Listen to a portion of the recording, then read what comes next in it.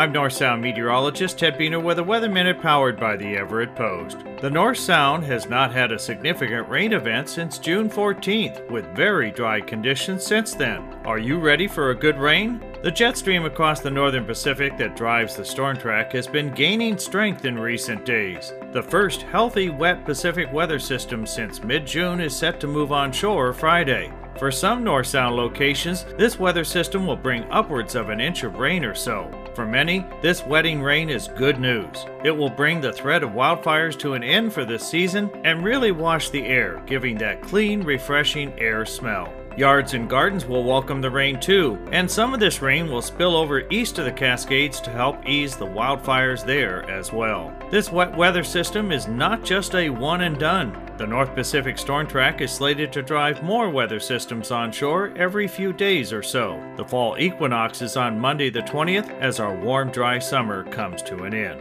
This has been a Weather Minute. I'm North Sound meteorologist Ted Biener.